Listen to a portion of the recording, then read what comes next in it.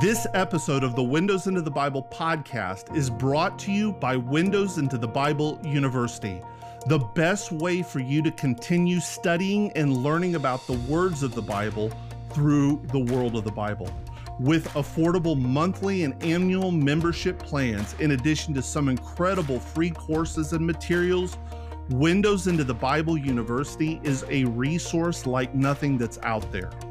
Courses are available online, on demand, with video and audio lessons, so there's no such thing as falling behind. You decide the pace you learn at, and we provide you with everything you need to study your Bible like never before. Some of our most popular courses include What is the Bible?, Windows into the Bible, The Theology of Jesus, and much more. These courses are expert-led with college-level learning and materials at a fraction of the college costs. We guarantee you'll never look at the Bible the same again. Enroll today at witbuniversity.com. That's witbuniversity.com.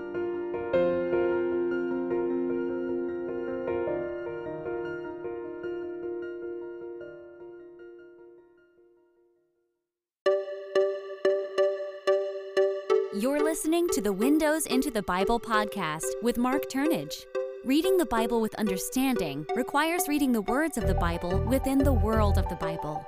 This podcast engages the spatial, historical, cultural, and spiritual world of the Bible to help transform how you read and understand the Bible. Have questions or want to interact with Mark? Tweet us using the hashtag WITBquestions or email them to questions@witbpodcast.com. For more insights, information about the podcast, and bonus resources and notes for each episode, visit WITBpodcast.com. Now, let's get into today's episode. Hi, I'm Mark. Do you ever feel confused when you read the Bible? Do you feel like you're missing things the author intended for you to understand? Would you like to gain clarity and confidence in reading the Bible? Welcome to the Windows into the Bible podcast, where we use the world of the Bible to help you understand the words of the Bible. I'm thrilled to welcome to the podcast today Dr. R. Stephen Notley. Dr. Notley is Distinguished Professor of New Testament and Christian Origins on the New York campus of Nyack College, the director of the graduate programs of Ancient Judaism and Christian Origins there. He received his PhD from Hebrew University, where he studied with David Flusser. Notley lived 16 years in Jerusalem, during which time he was the founding chair of the New Testament Studies program at the Jerusalem University College. He's the author of many books and articles. He continues collaborative research and publication with Israeli scholars in the fields of historical geography and ancient Judaism and Christian origins. Among his lists of publications, he co-authored with Flusser the historical biography of Jesus, the Sage of Galilee, Rediscovering Jesus' Genius. With Anson Rainey, the monumental biblical atlas, The Sacred Bridge, Carta's Atlas of the Biblical World. With Ze'ev Safrai, an annotated translation of Eusebius's important description of Roman Palestine, Eusebius's Onomasticon. More recently, he rejoined Safrai for their second work, a pioneering collection of and translation of the earliest rabbinic parables that provide the literary and religious context for the parables of Jesus. This book is known as the Parable of the Sages. Dr. Notley is also the educational director for the El Araj Bethsaida excavations on the shores of the Lake of Galilee. He was my professor, one of my great friends, and I want to welcome him today to the podcast. Dr. Notley, welcome. Hi, Mark. Thanks for having me. So, based on your research with Professor Safrai on the parables in general, we want to talk a bit today about parables. So, what brought you to the study of parables? Let's start there. I really didn't set out to focus on the parables. As you were a student at the time, so you will remember that at the Jerusalem University College, we had a visiting professor, Dr. Chana Safrai, who taught a course for us on the parables of Jesus and early Jewish parables, looking at them and comparing them, using rabbinic parables to shed light on gospel parables. And she would talk about the various ideas, motifs that were expressed in the rabbinic parables. And the students, of course, would say, well, where are they? And unfortunately, many, many parables, Jewish parables, remain in Hebrew. They're not translated.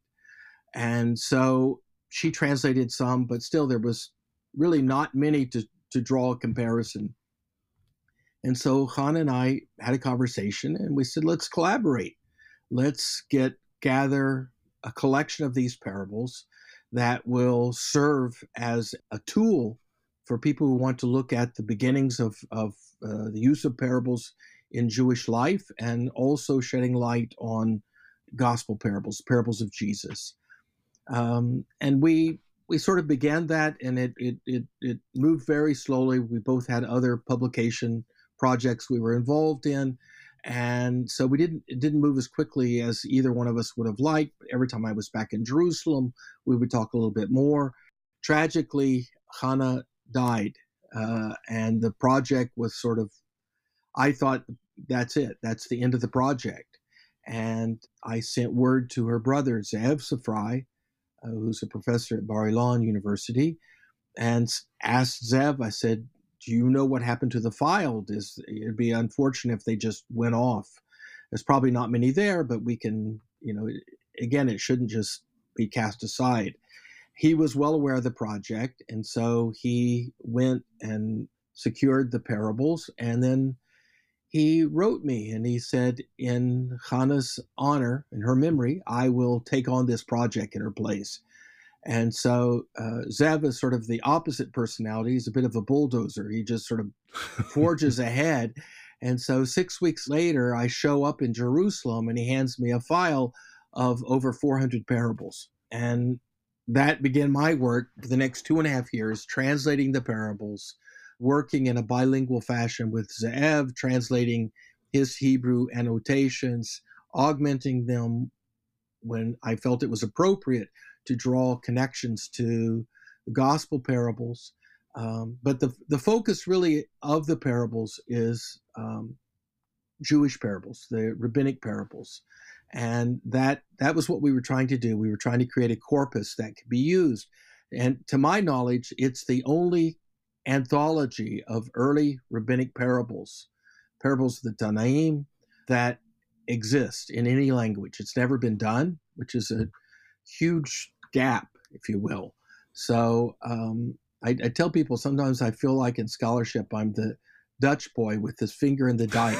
Is that, there's another leak, so I put another finger in. I have various projects, but it always seems like there are things that others should have done that are far more capable. I do not put myself forward as a parable expert. I'm immersed in them, and there was a need that needed to be addressed, and we've done that. And so, as you well know, there's a continuing project now to sort of ask the question, so what? What does that mean for how we read the gospel parables? What impact is there now as we read the gospel parables in light of 456 early Jewish parables? And I've been involved in that for over 10 years now, in terms of sort of investigating that and looking at the impact and how it influences our study of gospel parables. Well, let me then ask you kind of even a foundational question. What are parables? The parables are generally a short story. Sometimes we only have fragments of those stories that remain, but generally they're a small story with a comparison. That's where the mashal is drawing a comparison between two things. Sometimes I present it as sort of a literary metaphor. You're describing something through a story or a narrative, and it has a message to it as well. There's usually a moral, an imshal in Hebrew, an application. It's wanting to address a certain point, and it uses the story to make that point. That would be the simple. There are various characteristics to it. Sometimes parables will self-identify themselves. oftentimes they will, but not always. And if you go through a list of characteristics of the parables, you're not required to tick off every characteristic in every parable. Sometimes there are elements that are missing, sometimes they alter a bit, but it's an ancient story type that's distinctive to Jewish society in the land of Israel. All of our rabbinic parables originate from the land of Israel. Even Flusser pointed out that even the great treasure of Jewish knowledge in Babylonia, the rabbis who were there did not produce a single parable. They all come from the land of Israel. They're all in Hebrew, which of course impacts our understanding of gospel parables, because almost no one assumes that Jesus is telling his parables in Hebrew. They always either assume they're Aramaic or Greek. And I'm quick to point out that we do not have a single example of a rabbinic parable in Aramaic, or certainly not Greek. They are distinctively Hebrew. So again, it has further implications that subjects I know you're interested in, that if you're wanting to talk about the language of Jesus, people ask me, what proof do you have that Jesus spoke Hebrew? I said, parables. It's the simplest answer I know, because we have no parables in any other language other than Hebrew. How would you respond to those who would say, okay, so the parables are in Hebrew, but they're coming from rabbinic works, and this is being generated by the Rabbinic Academy. It's coming from the synagogue, from the house of study. How does this prove that Jesus is speaking Hebrew on the day-to-day? How would you respond to something like that? A couple of things. First of all, that your listeners should know that even in rabbinic literature that's in Aramaic, the parts of the Talmud that are in Aramaic, the Gemara, if you have a parable in there, it will shift. It will shift to Hebrew. Within certain societies, sort of sociolinguistic aspects, that certain things are said or done, performed in particular languages. So just because they're being produced by rabbis does not mean they're going to be produced only in Hebrew. It's because that's the language in which they're told. I mean, I can give other examples. An example I usually throw out is my wife comes from a Mennonite Brethren background, and her parents, grandparents spoke a very distinctive German called Low German, Plattdeutsch, and it's a colloquial sort of a mix between Dutch and German. But when they went to church, they used Luther's High German in church. They didn't use the everyday language. They shifted to a High German. And so, again, in particular cultures and societies, certain things will be done in particular languages. And so we have the parables of the rabbis in Hebrew. And the subject matter is not language of the academy. I would beg to differ a little bit in saying that we have to speak of the development of the parable. When we speak of the parable in the Second Temple period, in the days of Jesus, we talk about Jesus' parables there, an ideal example of what Flusser refers to as the golden age of parables, of early rabbinic parables. As time developed, the parables evolved as we move into the second century of the Common Era. They increase by number, but they decrease in quality. Again, that wouldn't be my assessment. That'd be the assessment of Flusser, Safrai. What do you think that they mean by that they decrease in terms of quality? Because oftentimes and that was where I was going with that, is that use them in connection with the teaching in the synagogue. Originally, if you read the parables in the Gospels, what's fascinating is that of all the parables that are told in the Gospel, I believe there's only one that is told in the setting of a synagogue, which is, of course, the place of study, place of learning. Parables are more at home in popular settings, whether it's at dinner, just being out and about, if you will. They were not intended for the academy. They weren't intended in some kind of medieval monastic setting. It wasn't that type of setting for the parables. They're popular stories. And for that reason, to be quite honest, the rabbis in the early times, in the early days, were not very receptive to the value of the parable, because anyone can tell a story. You don't have to spend 20 years in a yeshiva or studying studying the scripture to be able to tell a parable. Anyone can do it. It's a popular means of teaching. And so as more and more value and emphasis was placed on Torah study, comparatively, parables sort of took second place. It really didn't have a prominent role. So what you tend to find in the parables as we move into the second century is that parables are adapted to fit that synagogue setting or that teaching setting. So what we find is forcing of scripture on parables. Please note that in the Gospels and Jesus's parables, passages from the Hebrew Bible are sort of echoing in the background, if you will. The themes, the ideas from the Hebrew Bible are certainly there, but scripture is not part of the parables. Jesus isn't quoting scripture when he's telling parables. That's unlike the parables that we find in the second century. As we're moving forward, suddenly we're, in some instances, I would say, forcing scripture onto parables. A number of times Zeb would comment and say, this is ill-fitting. It doesn't belong. This isn't part of the original parable. This has been adapted to fit into the priorities of the day. The things that people felt were important, which was, again, the study of the Torah. And so you would have verses inserted, they reshape the parables. But that is not the situation in the earliest parables. The earliest parables are not dependent upon scripture. They're not used as midrash, which is interpretation. That's not their primary function. Whereas as we move forward, that does become a major function of parables, is that they're used to interpret scripture and to sort of preach, if you will, to take a passage of scripture, apply a parable to it so that they can explain the scripture to the congregation. That's a later development, not part of the parable in its earlier stage.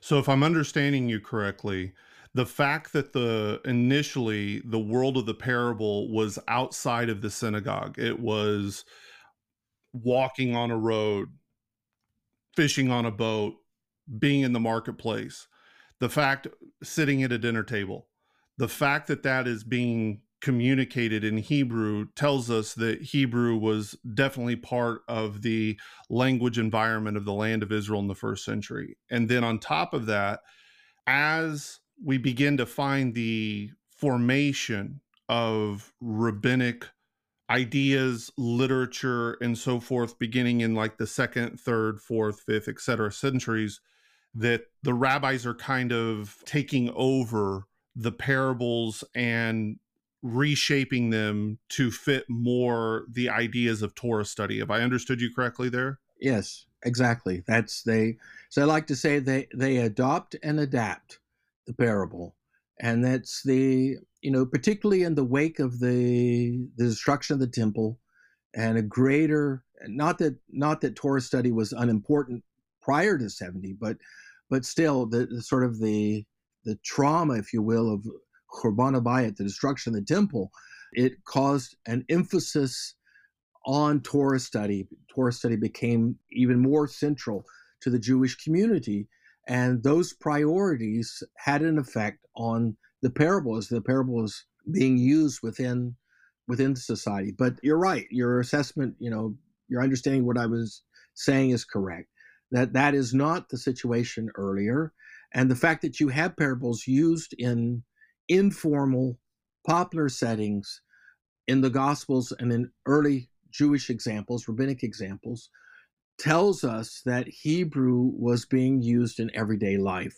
And I would say beyond that is the subject matter. Subject matter is not erudition. It's not philosophical ideas. It's fishing. It's farming. It's relationships. It's everyday life. That's the fabric of the parables. What kinds of themes or what tend to be the focus? I mean, obviously, when you're dealing with ancient Judaism, so in the Second Temple period and after the destruction of the temple, there's a certain sense where there is an importance to the study of the Torah and the interpretation and the application of it.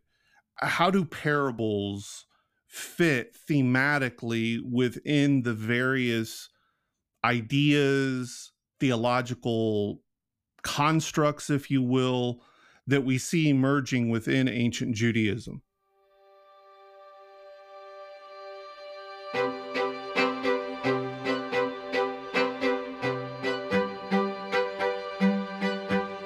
If you're enjoying the Windows into the Bible podcast, I want to tell you quickly about another great and affordable resource that we offer to help deepen your study and understanding of the Bible. The Windows into the Bible Book Club and Bible Study is a virtual, on-demand book club and Bible study like no other. Each month, the Book Club and Bible Study reads a book chosen specifically to enhance your understanding of the world of the Bible. And that book is paired with a digital Bible study. It's all recorded and saved so that you can make progress no matter when you begin.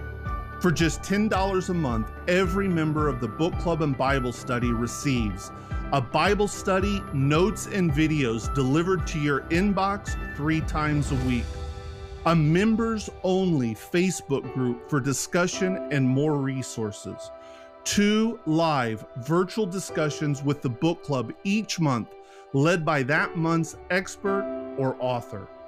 All materials are available on demand so you can read and learn at your own pace.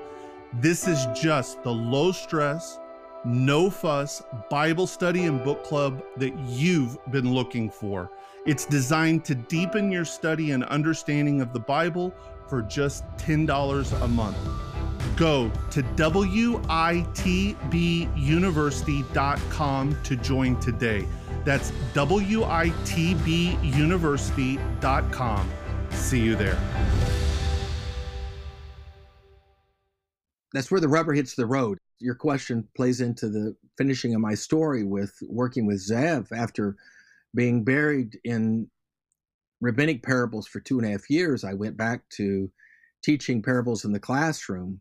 And, I used various textbooks, which I knew and loved. But now, when they dealt with the gospel parables, they were interpreting them as expressing ideas, motifs that I paused and I said, I just finished working with 456 parables. They don't address those subjects. Those are not their interests. Those are not the concerns that parables are used to address.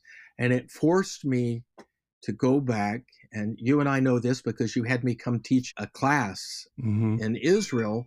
And I said, only if I can rethink entirely the gospel parables, what they might be addressing. And you gave me the freedom to do that. And so when I sat down and I sort of started from scratch, I said, okay, if I'm reading these parables in light of the themes, the concerns, the motifs that I know from these other Jewish parables, how could these be read? For me, I arrived at about, if you will, 6 or 7 bullet points. And those, interestingly enough, make up the theological content of Jesus's teaching. I tell my students, if you want to understand the theology of Jesus, read the parables. That's where they are. That's what parables are. They are vehicles for conveying theological ideas. And those are conveyed in the parables of Jesus. So you deal with the issues of forgiveness, and you deal with the issue of, I think, also charity. You deal with the ideas. For me, one of my favorite themes is the emerging idea of the value of the individual, reflected sort of a development off the idea that we are created in God's image, which is something many Christians don't realize. It's such a universal idea. I mean, last night I heard in the president's address, he repeated it, that we're all created in God's image. And this is such a common notion, everyone says. We don't realize that in the first century, that was a revolutionary idea. Right. It is not an idea prominent in the Hebrew Bible and is emerging. And so we began to find the emphasis of not just the fact that we're created God's image, but the intrinsic immeasurable value of each individual, so that you get the parable of the lost one coin, the parable of the lost one sheep. And you get these ideas where I think it expressly conveys the idea of the intrinsic value of the one and the importance of that on the lips of Jesus. This is usually in the context with dealing with Pharisaic counterparts who are questioning some of his actions, some of his behavior, particularly dining in settings among those who probably were not as scrupulous about issues of ritual purity. It's seldom noticed that whenever Jesus is accused of fraternizing or mixing with sinners, it's always at a dining setting. Right. There's always food involved. And it's not about moral issues, it's more about ritual purity issues. And Jesus weighs in with this idea of the intrinsic value of the one, in essence, to say, the importance of this person is such that I'm willing to put myself in a setting I wouldn't otherwise find myself. It sort of reminds me, one time, Flusser made a comment about Paul, that he understood the heart of Paul, that Paul was willing to go and put himself in situations that he probably wouldn't otherwise have allowed himself, going into the Hellenistic world, because of the importance of proclaiming the word of God. And I think in some ways that's sort of parallel to what we find with Jesus. Jesus is being criticized for putting himself in situations, but he expresses, he says, I do that because of the intrinsic value of this individual and the possibility to draw them back into relationship with God. You've mentioned several times reading the parables. And you even brought up, as you began to go back into the classroom teaching parables, some of what you considered kind of misreadings that were being given in various works. How do you read a parable in your estimation? I know you've said it's a story that has a point, but how should one read it? And what are some of the misconceptions that you find, whether it's New Testament scholars, whether it's pastors, using or applying when they come to reading, particularly the parables of Jesus, in light of what you know after having done this work and translated these 456 rabbinic parables? In terms of how we read the parables, how we understand them, interpret them, for me, one of the way that I'm approaching it in terms of the work that I've spent too much time on, I need to get it finished, but the way that I'm addressing it is introducing the ideas that existed in Second Temple period Judaism, what people are saying, what people are thinking, whether it's on, forgiveness or other issues. And then once I've helped the reader to understand what are the issues at play, then I bring the parable to bear, because parables are told in a context. They have meaning because they speak to a particular context. I remember years ago, I was lecturing, this is before I got involved in parables, I was lecturing on parables, as it happened to be, at King's College, University of London, and I began to talk about the meaning in Jesus's parables, and a student held up his hand and said, how can you talk about Jesus's parables having a particular meaning? They can mean whatever we want them to mean. And I said, well, that's true. And that's why we can get 27 different sermons on the same parable and go 27 different directions. And everybody's free to do that. I don't have any problem with evangelist or a pastor taking a parable and using it to speak to the issues in their congregation. But that's a different question than what you and I are talking about. And that is, what did Jesus mean? Or we could say it another way. Those who first heard that parable roll off of Jesus's lips, how did they understand it? What issues was he speaking to? Right. And that's a different question altogether. And for that, you have to become familiar with what are the issues of the day. What are the concerns? He's living in a time of foreign occupation and redemptive yearnings. And how do we reconcile that? And there were How do we live out our life of faith in very difficult, complex situations? And Jesus addresses those. He's not detached from the world in which he lived. And so I think one of the important things is to become familiar with what are the issues that they were living with and addressing in the Second Temple period, and how do Jesus's parables speak to those? And what we find is that oftentimes, if I can say it, Jesus isn't alone. Right. He's giving voice to the approach of others around him. He's not a lone wolf. But we also find that he was very skilled at what he did. And sometimes he will build on those other ideas that were being expressed around him and take them one more step in a sort of a breathtaking step with his parables. So there's this sort of climbing back into the setting of the first century and trying to read the parables from the inside out.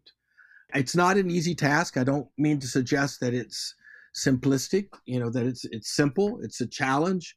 And as you know, every day you can have read not just parables, but any passage, you can have read it 100 times, and something will trigger within you a rethinking of it. Will change everything. Suddenly there will be a change, and you'll read it with fresh eyes.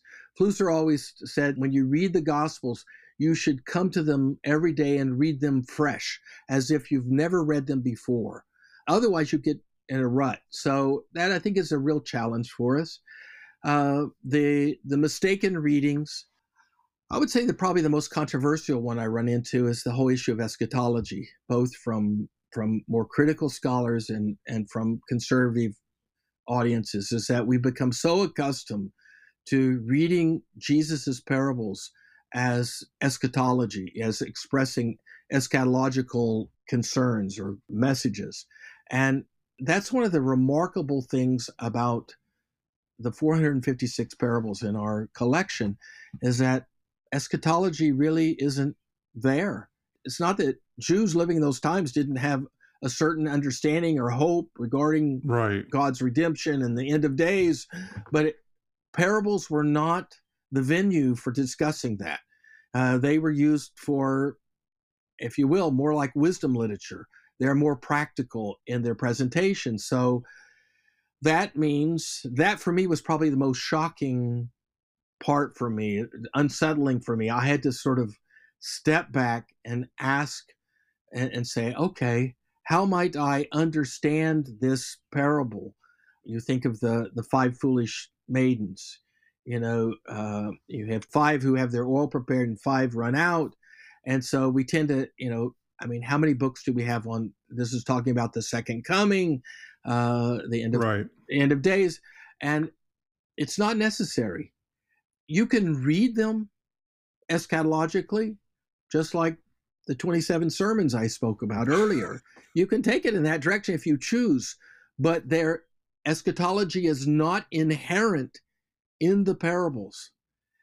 Instead, there's another overriding concern, motif that we find in rabbinic literature, and that we find also in the parables, is that one should be prepared to give an account for the life you've lived. Right.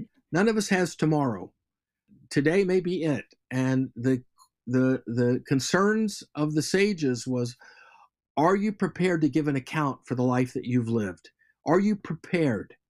And that's the issue, is the suddenness, the unexpected nature of the end of life. So yes, the parables are talking about the end, but it's not the end of days. It's the end of life. It's the unexpected. And Jesus's parables fit in very, very well with that motif that we find in Jewish parables.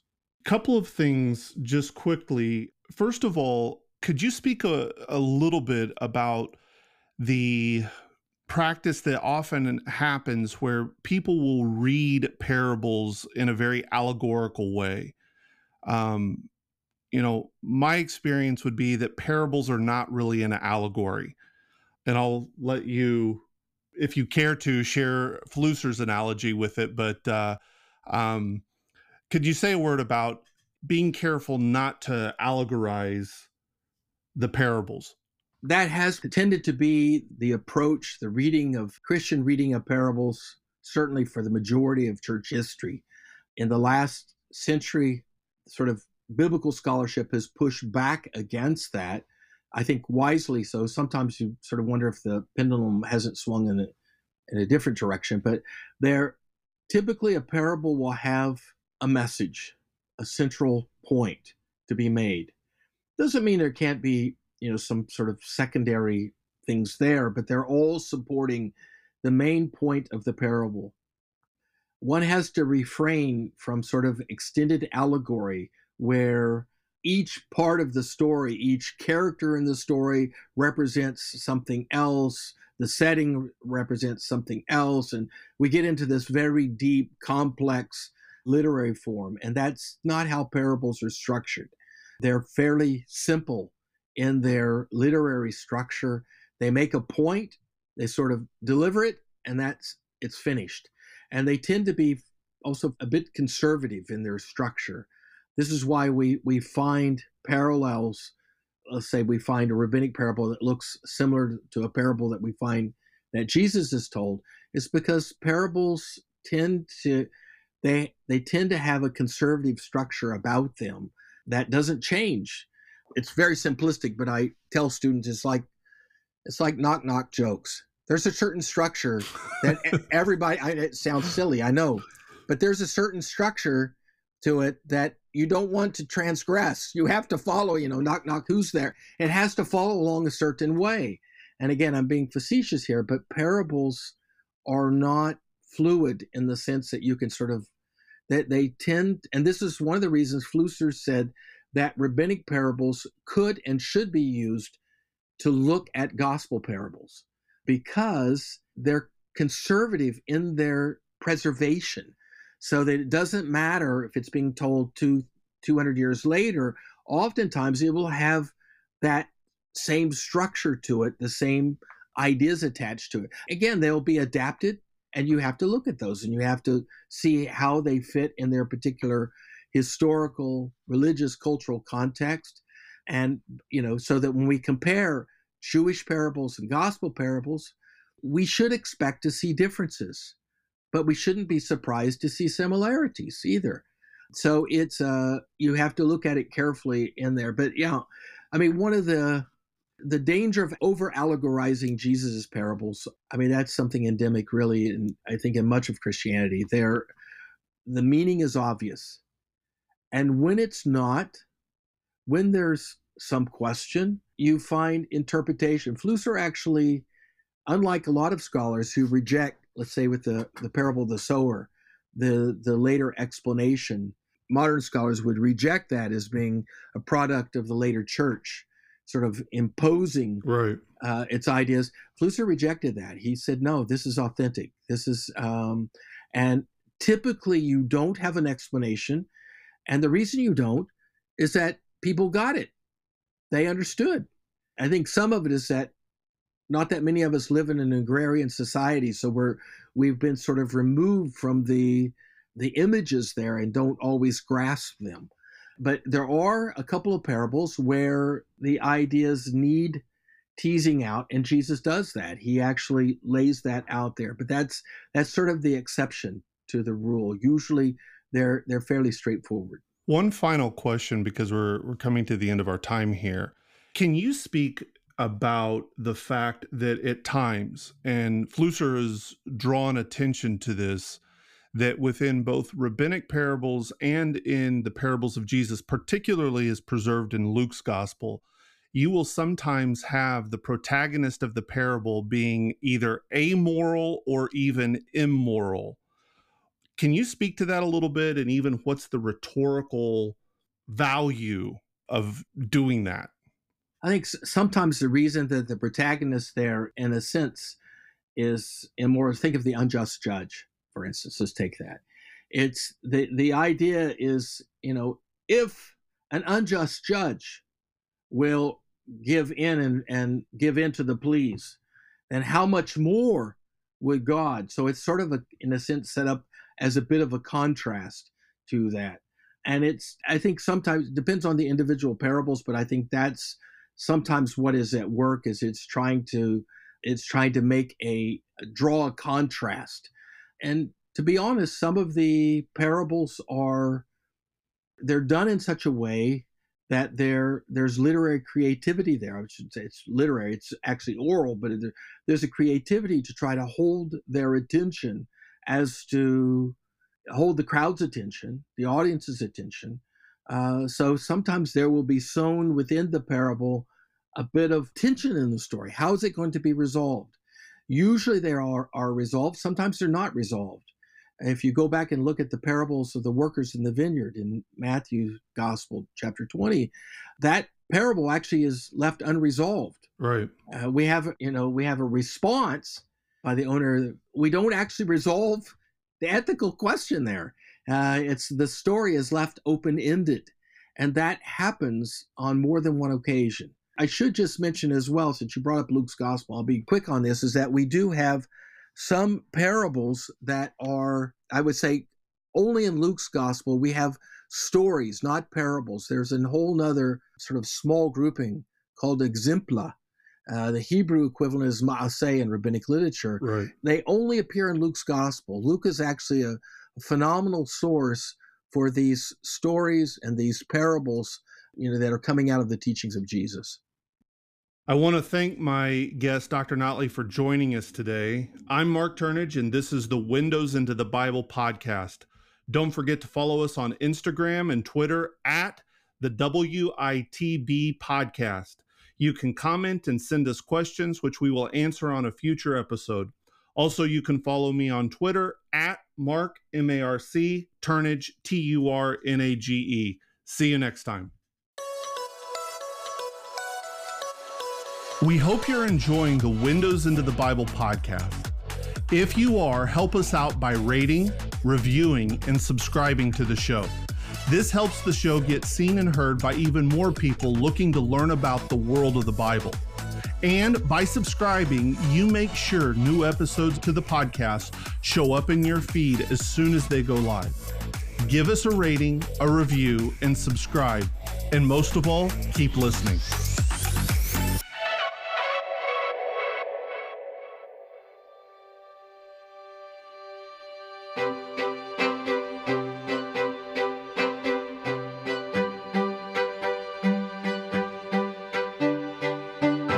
Hey, it's Mark. One of the reasons I wanted to start the Windows into the Bible podcast was to show how, by accessing the world of the Bible, we can better understand the words of the Bible. This philosophy has been at the core of my entire career because I know from firsthand experience how knowing the world of the Bible completely transforms your understanding and study of the Bible. But nothing, not even a podcast, transforms how you read the Bible like actually going to the land of the Bible in person to experience it for yourself. Offering the finest on-site, expert-led trips and experiences to the world of the Bible, Biblical Expeditions has taken thousands of Bible readers and travelers from around the world to the lands of the Bible with trips to Israel, Turkey, Greece, Jordan, Italy, and Egypt.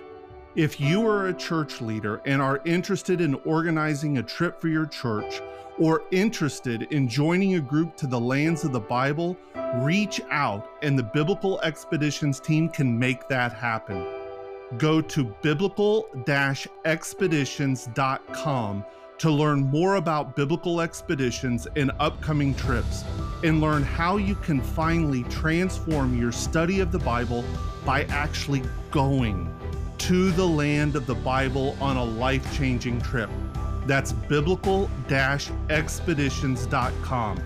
We use the world of the Bible to transform how you read the words of the Bible.